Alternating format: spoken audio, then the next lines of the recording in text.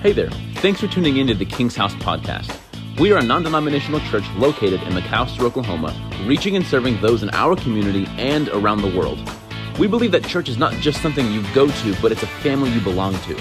And a house is just a house until family is there, then that house becomes a home. So today, we want to say welcome home as we jump into today's service.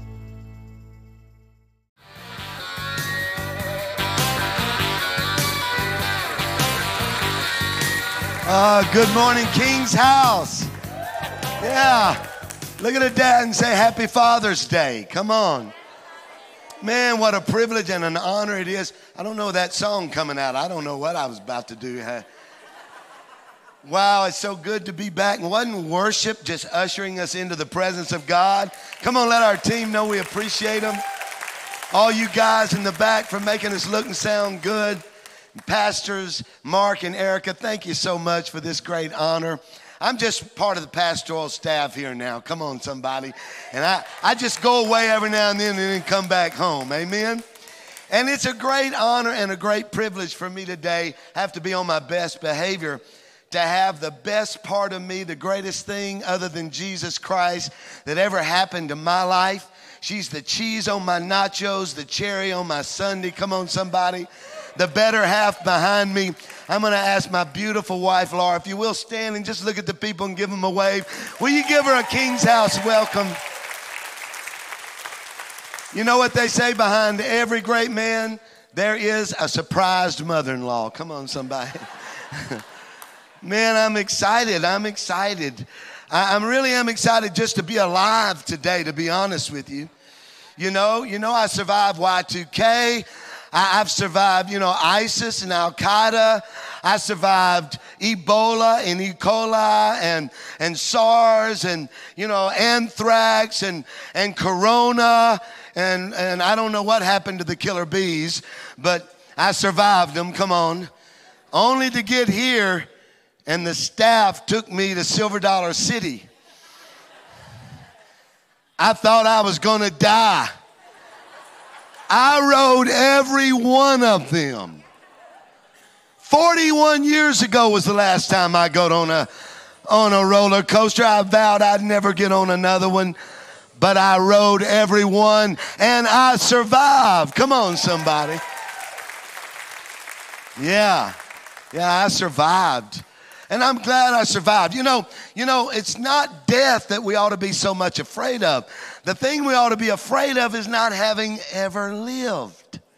Everybody's been paralyzed by death. I just want to jump into Pastor Mark's series, Be the Answer, but kind of part 2 this morning on, I want you to learn to live with the end in mind.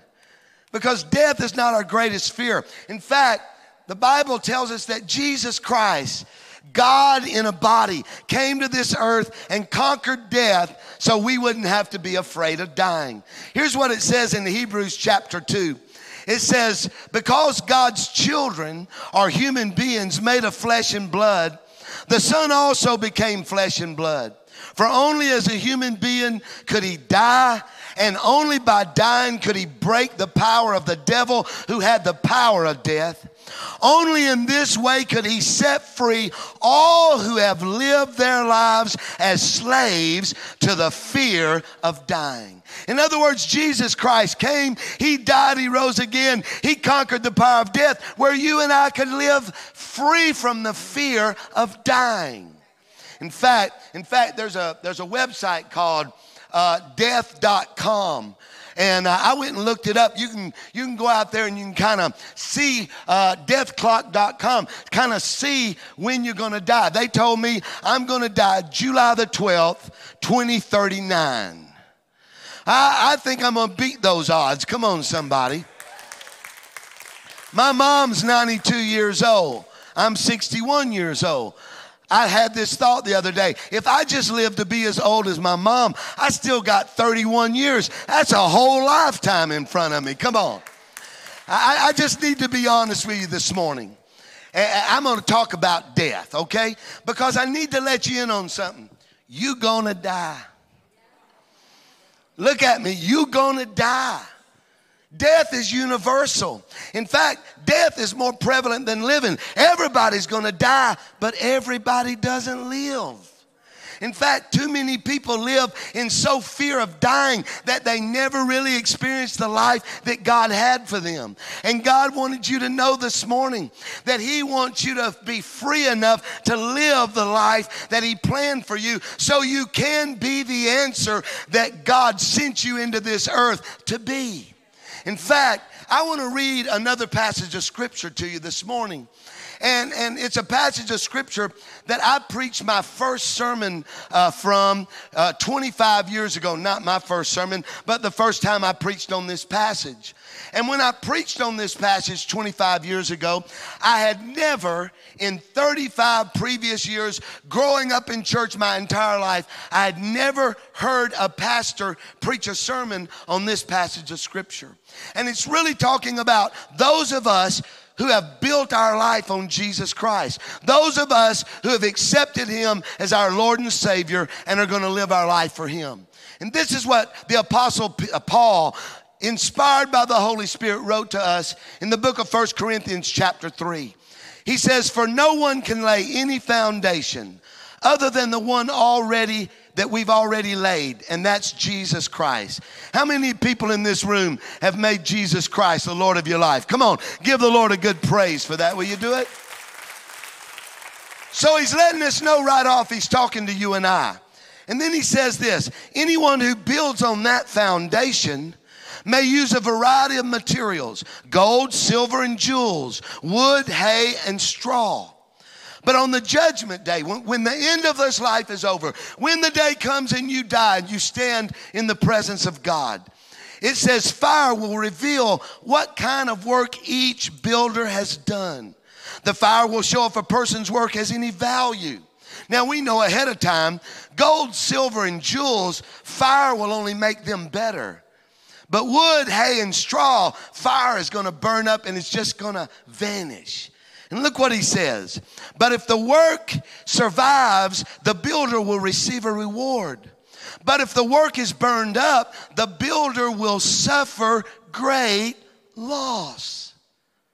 Now listen, he's talking to those of us who have experienced a relationship with Jesus, have made it to heaven, and yet there we're gonna be rewarded for how we lived our life.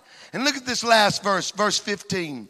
But if the work is burned up, the builder will suffer great loss. The builder will be saved, but like someone barely escaping through a wall of flames.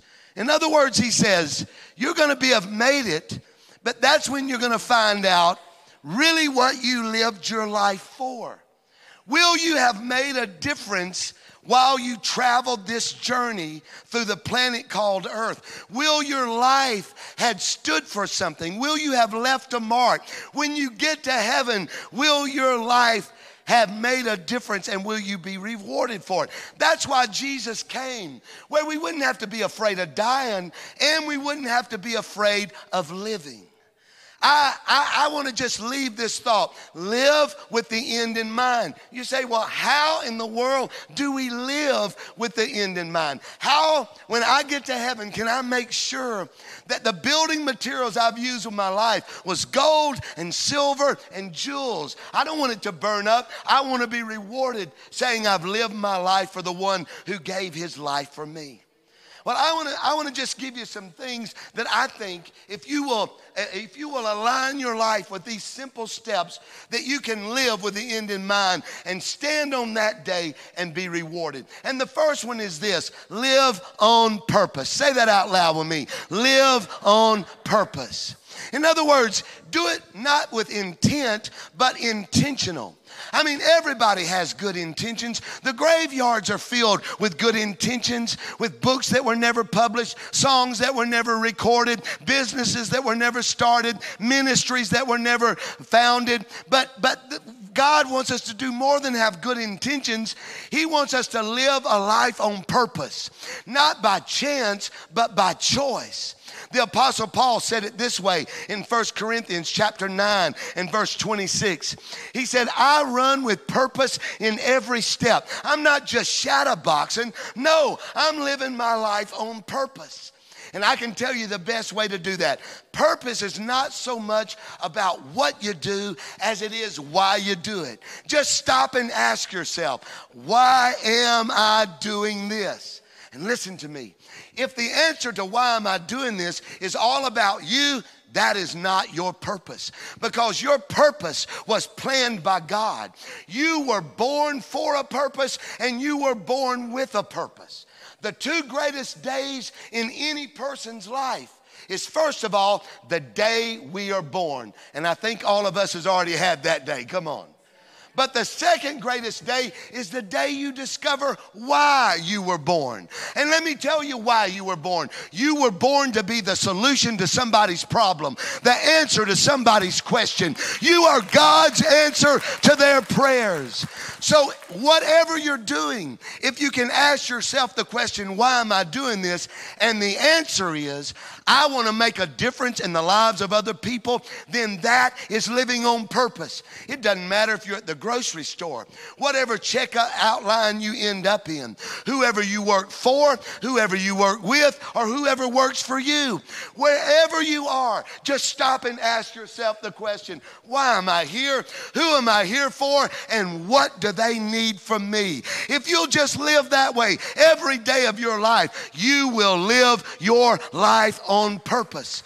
And I promise you this, when you're old or older, or when you no longer have to answer to somebody else or live for somebody else's expectation, the answer to this question will make the difference in whether you are feeling regret or gratitude. And I want to say this to you. If the answer to that question is important, then the question is important today. Live your life on purpose. The second thing you can do to live with the end in mind is to listen to your passions. God put passion inside of you. In other words, what makes you cry? What makes you sad? When you see it, nobody else cries, but you cry. That's an indicator of the purpose God put you on this earth for. What makes you frustrated? What makes you angry? What do you look at and say, that's wrong, and somebody needs to do something about it? If you feel that way, you're the one that God's chosen to do something about it. You're to right the wrongs, and that's why you need to listen to your passions. And what makes you happy? What makes you sing? What gives you great joy? I'll tell you what, I can wrap all three of those up in one thing. I was raised in church all my life. And I tell you, the kinds of churches I was raised in, they could kill a person more than they could give them life. I mean, religion will kill you. Rules and regulations without a relationship will destroy you. Religion will suck the life out of you. And I grew up in a pastor's home, and it sucked the life out of our family and out of my father. And I had this sadness when I looked at pastors, and I thought, they give their life, but no one ever gives their life to them. And I looked at religion, and I said, there's got to be a better way. And I tell you, I have this passion. It's what led me to the King's House in 2018. It's what keeps me coming back over and over and over again. I've given my life to loving and encouraging and strengthening pastors.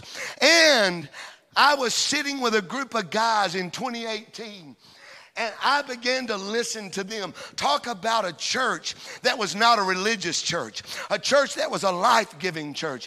I began to hear them think out of the box. And as they began to talk, I would cry. I would get a smile on my face, something like a baby jumping inside of me. And I tell you what, that was Pastor Mark Hennon and Blake Jennings and Chris Meeks. And today, I'm excited to be in the church that they were dreaming about in 2018. Come on, let's give the Lord a good praise for that. In fact, Jesus went into the temple because he hates religion too. He was turning over tables. I mean, he was popping a whip, and his disciples were like, what's wrong with him? And then all of a sudden they remembered something the Bible said. Look what it says in John chapter 2. Then the disciples remembered this prophecy from Scripture. Passion for God's house will consume me. Jesus listened to his passion, and he turned over religion and gave us a relationship with Almighty God. Let me tell you something just about these first 2 points. What I love about this place and how you can literally begin to live on purpose and lean and listen to your passions is go to discover the vision here at the King's house. And when you're in Discover the Vision, your heart will begin to leap, but they won't leave you just with inspiration. They'll invite you then to discover you, and you can discover your purpose and your passions, and you can find a place right here to begin to live your life on purpose and listen to your passions. Thank God for the King's house. The third thing I'd like to say is look for God's plan.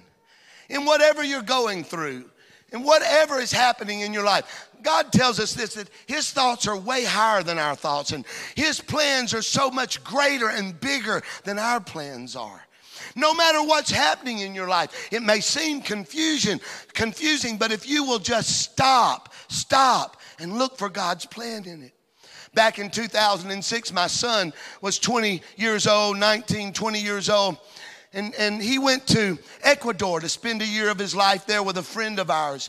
He had went through a couple of years of struggle out of high school and was questioning his faith and questioning the faith of his parents. And so a friend just invited him to spend a year in Ecuador.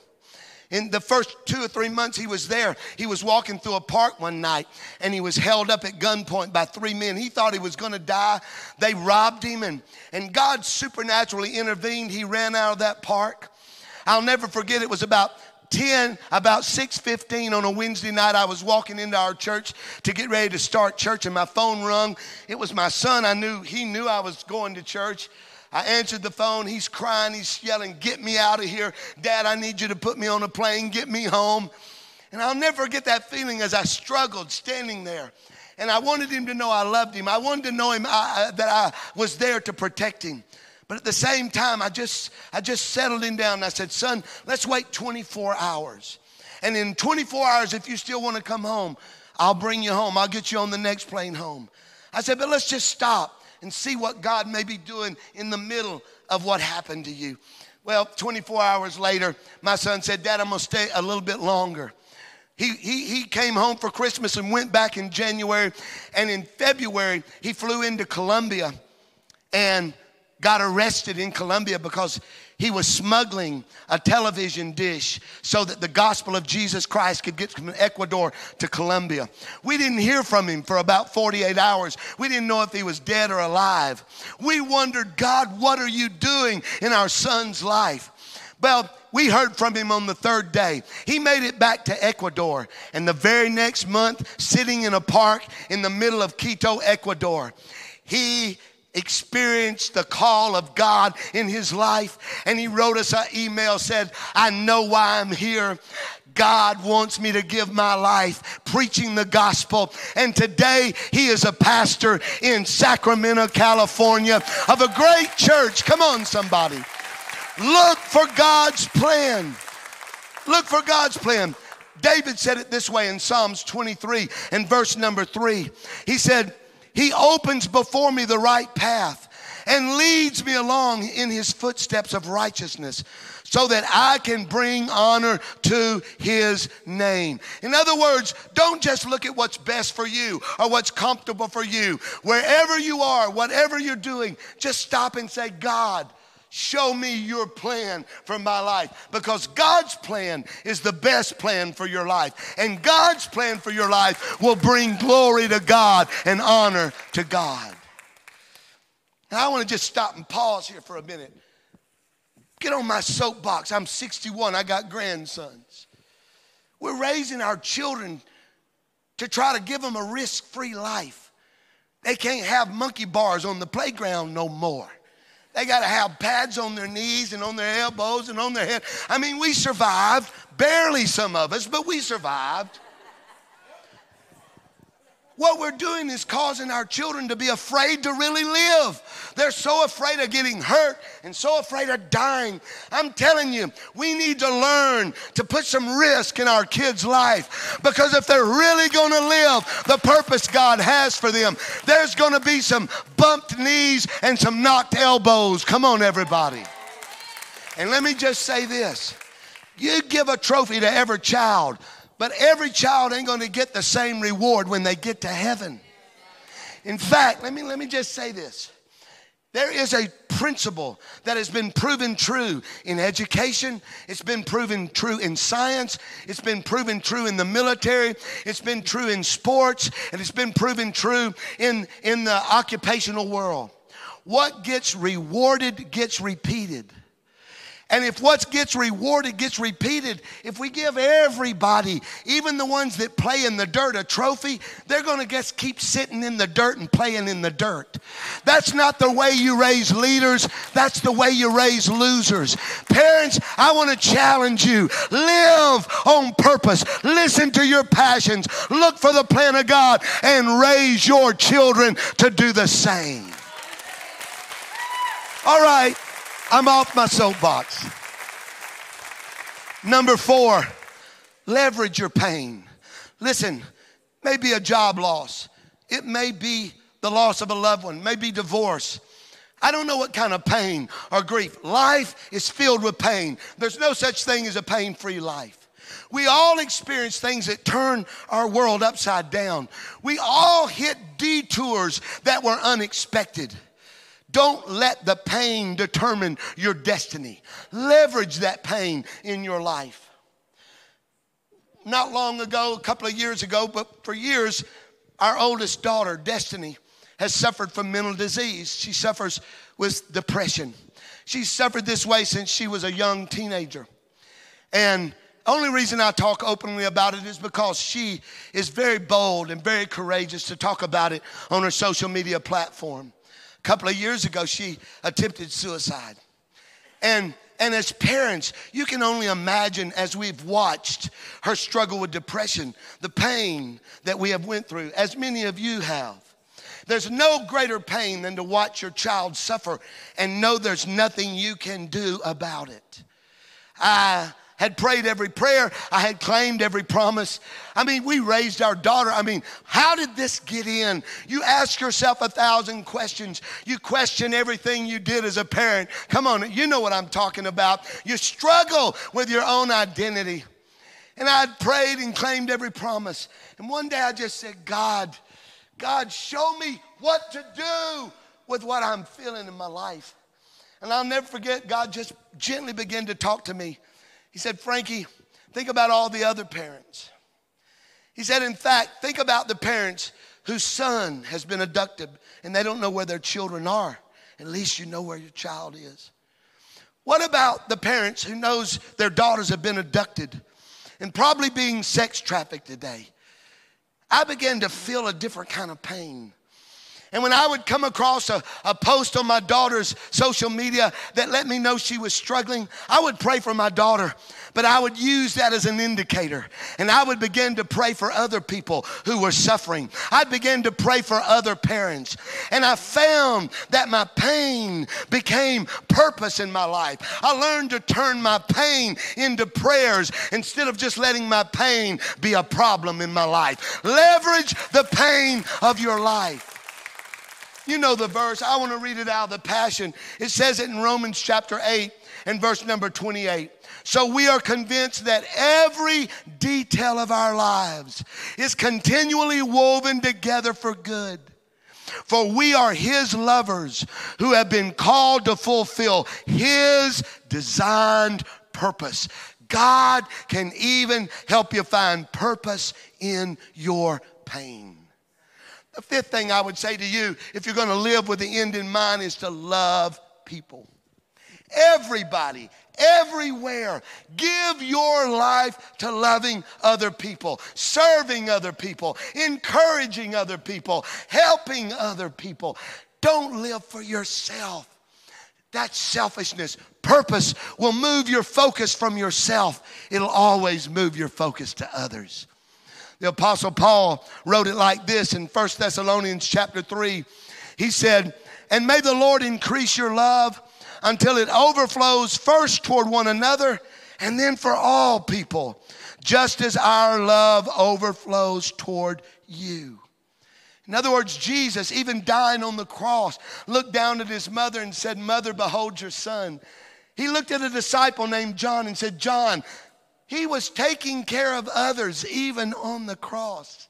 He looked at the thief beside him and said, today you'll be with me in paradise. He told us the story of the Good Samaritan.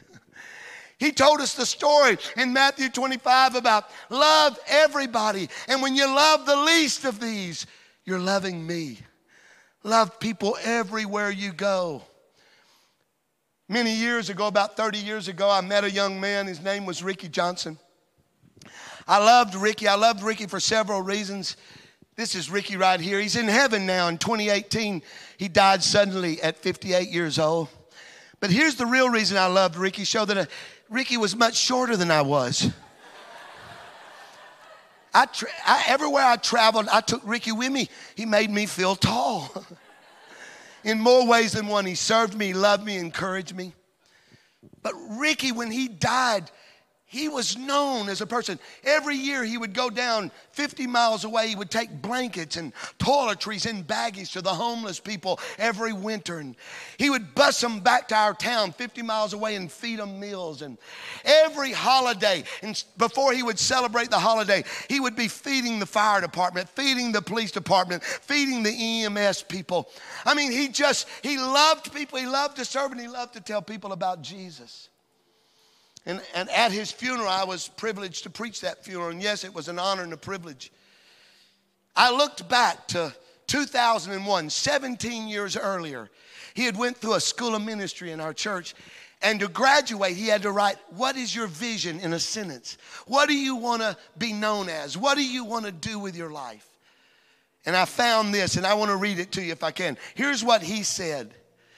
He said, my dream and vision is to be the best servant I can be, to tell people about faith and the saving knowledge of Jesus, and to help the hungry, hurting people of the world. And when I read that statement, the congregation stood in applause because everybody knew that's who Ricky was. It didn't happen by accident. It happened because he lived his life on purpose. He constantly lived with the end in mind. Let me ask you a question. It may seem odd, but what do you want said at your funeral? Because one day we'll roll your body in here in a box, and somebody's going to get up and say something about you. Are you giving people something to say that's going to matter? What stories do you want to tell your grandchildren when you're getting older? Do you want to tell them what God did with your life and the difference you made and the excitement and the adventure and the risk you took? Or do you just want to tell them you survived? I want to tell you today, live for the day that they celebrate your life. And here's the last thing I'll say. Leave your past. Will you say that out loud with me? Leave your past. Hey, help me. Put a smile on your face, not a religious look. Look at somebody beside you and say, leave your past. Because here's what I want to tell you today. It doesn't matter how old you are. It doesn't matter how young you are. It doesn't matter what you've done with your life up to today. It doesn't matter the mistakes you've made. It doesn't matter if you made all the wrong choices. What a song to end the worship set this morning. It's about God's mercy. Mercy can rewrite your future. And listen to me. If you're not dead, God's not done. He's the way maker, the miracle worker, the promise keeper, the light in the darkness. And he's working. Even when you don't see it, he's working. Even when you didn't feel it, he was working to get you here this morning. You came because it was Father's Day. You came because someone invited you. You came out of desperation, but it was God working because he never stops working.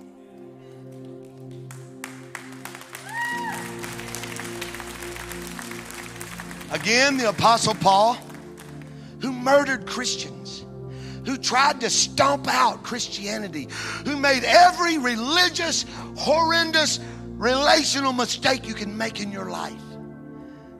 Yet one day he met Jesus on a road. And he's the one that wrote these verses. And listen what he said in Philippians chapter 3. I don't depend on my own strength to accomplish this. However, I do have one compelling focus. I forget all of the past. Say that out loud with me. I forget as I fasten my heart to the future instead. It doesn't matter what you did before 9:55 this morning. What matters is what you're going to do when you walk out of this place at 11:15 this morning.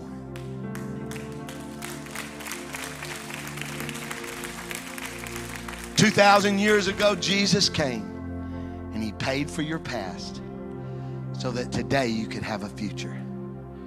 And you could live the rest of your days, day by day, week by week, month by month, with one thought in mind. One day I'm going to stand before him and I want my life to have made a difference." It happens because Jesus died and he rose again, paid for your past so that you could have the power of God living inside of you to live out your future. I'm going to ask you to stand with me all over this building. And then I'm going to ask you to do something. I'm going to ask you just for a moment to close your eyes all over this building. I don't know who you are. I don't know what got you here, but I know this, that in it all, God was leading you to this moment in your life. Your future is greater than your past. Your tomorrow is greater than your yesterday. And God still has a purpose for the rest of your life, and it's to make a difference in the lives of others.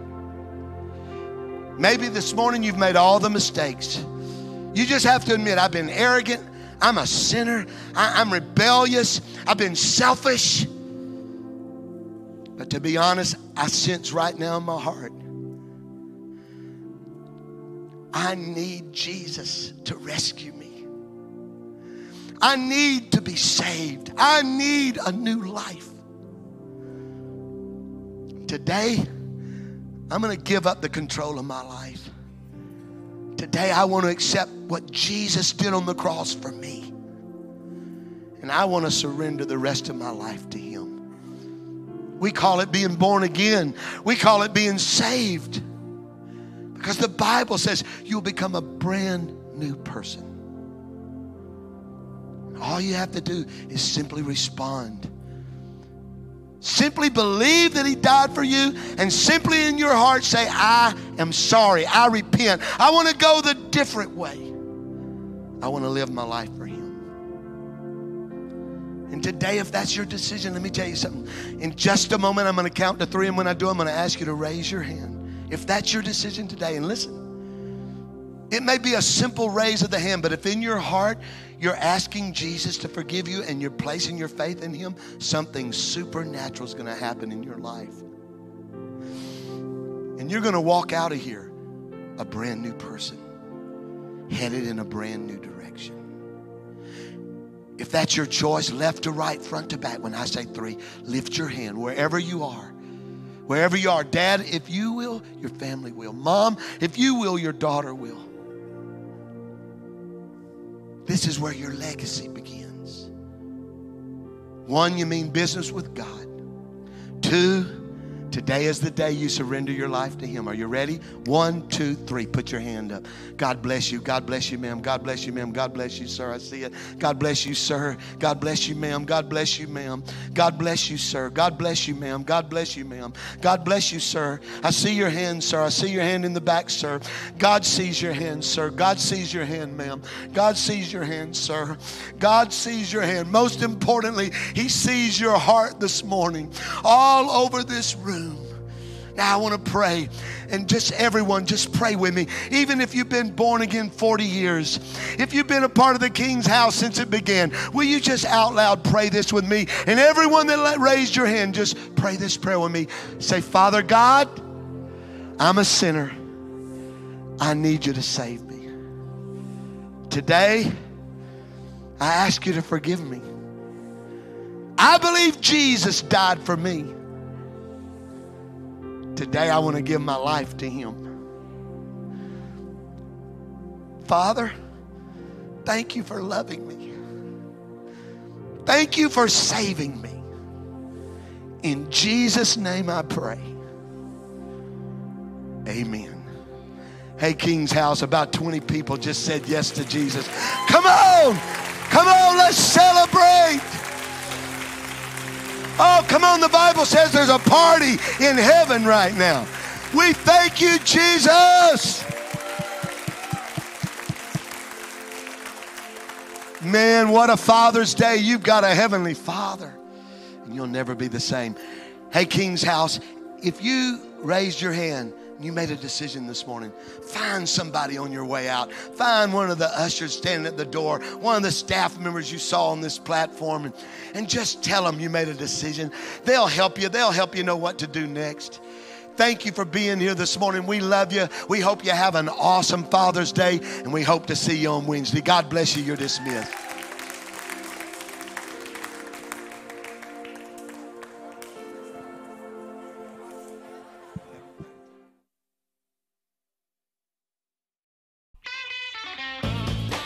Thank you so much for joining us today. If you are in need of prayer or wish to speak to one of our pastors, please email us at info@thekingshouse.church. And if you'd like to give towards the ministry of the King's House, you can do so by visiting our website, thekingshouse.church/giving, or by texting any dollar amount to the number 84321 and respond to the prompts sent back to you. If you're ever in our area and want to come visit us, we meet every week at 124 V. Hubert Smith Drive in McAlester, Oklahoma. You can even plan your visit with us ahead of time, where you can reserve your seats and parking spots and even pre-check in your kids before you arrive on the Sunday of your choosing. Just fill out that quick form at thekingshouse.church/plan-your-visit. Hey, we know life is busy, so be sure to click that subscribe button so you can catch all of our latest messages. We look forward to seeing you very soon.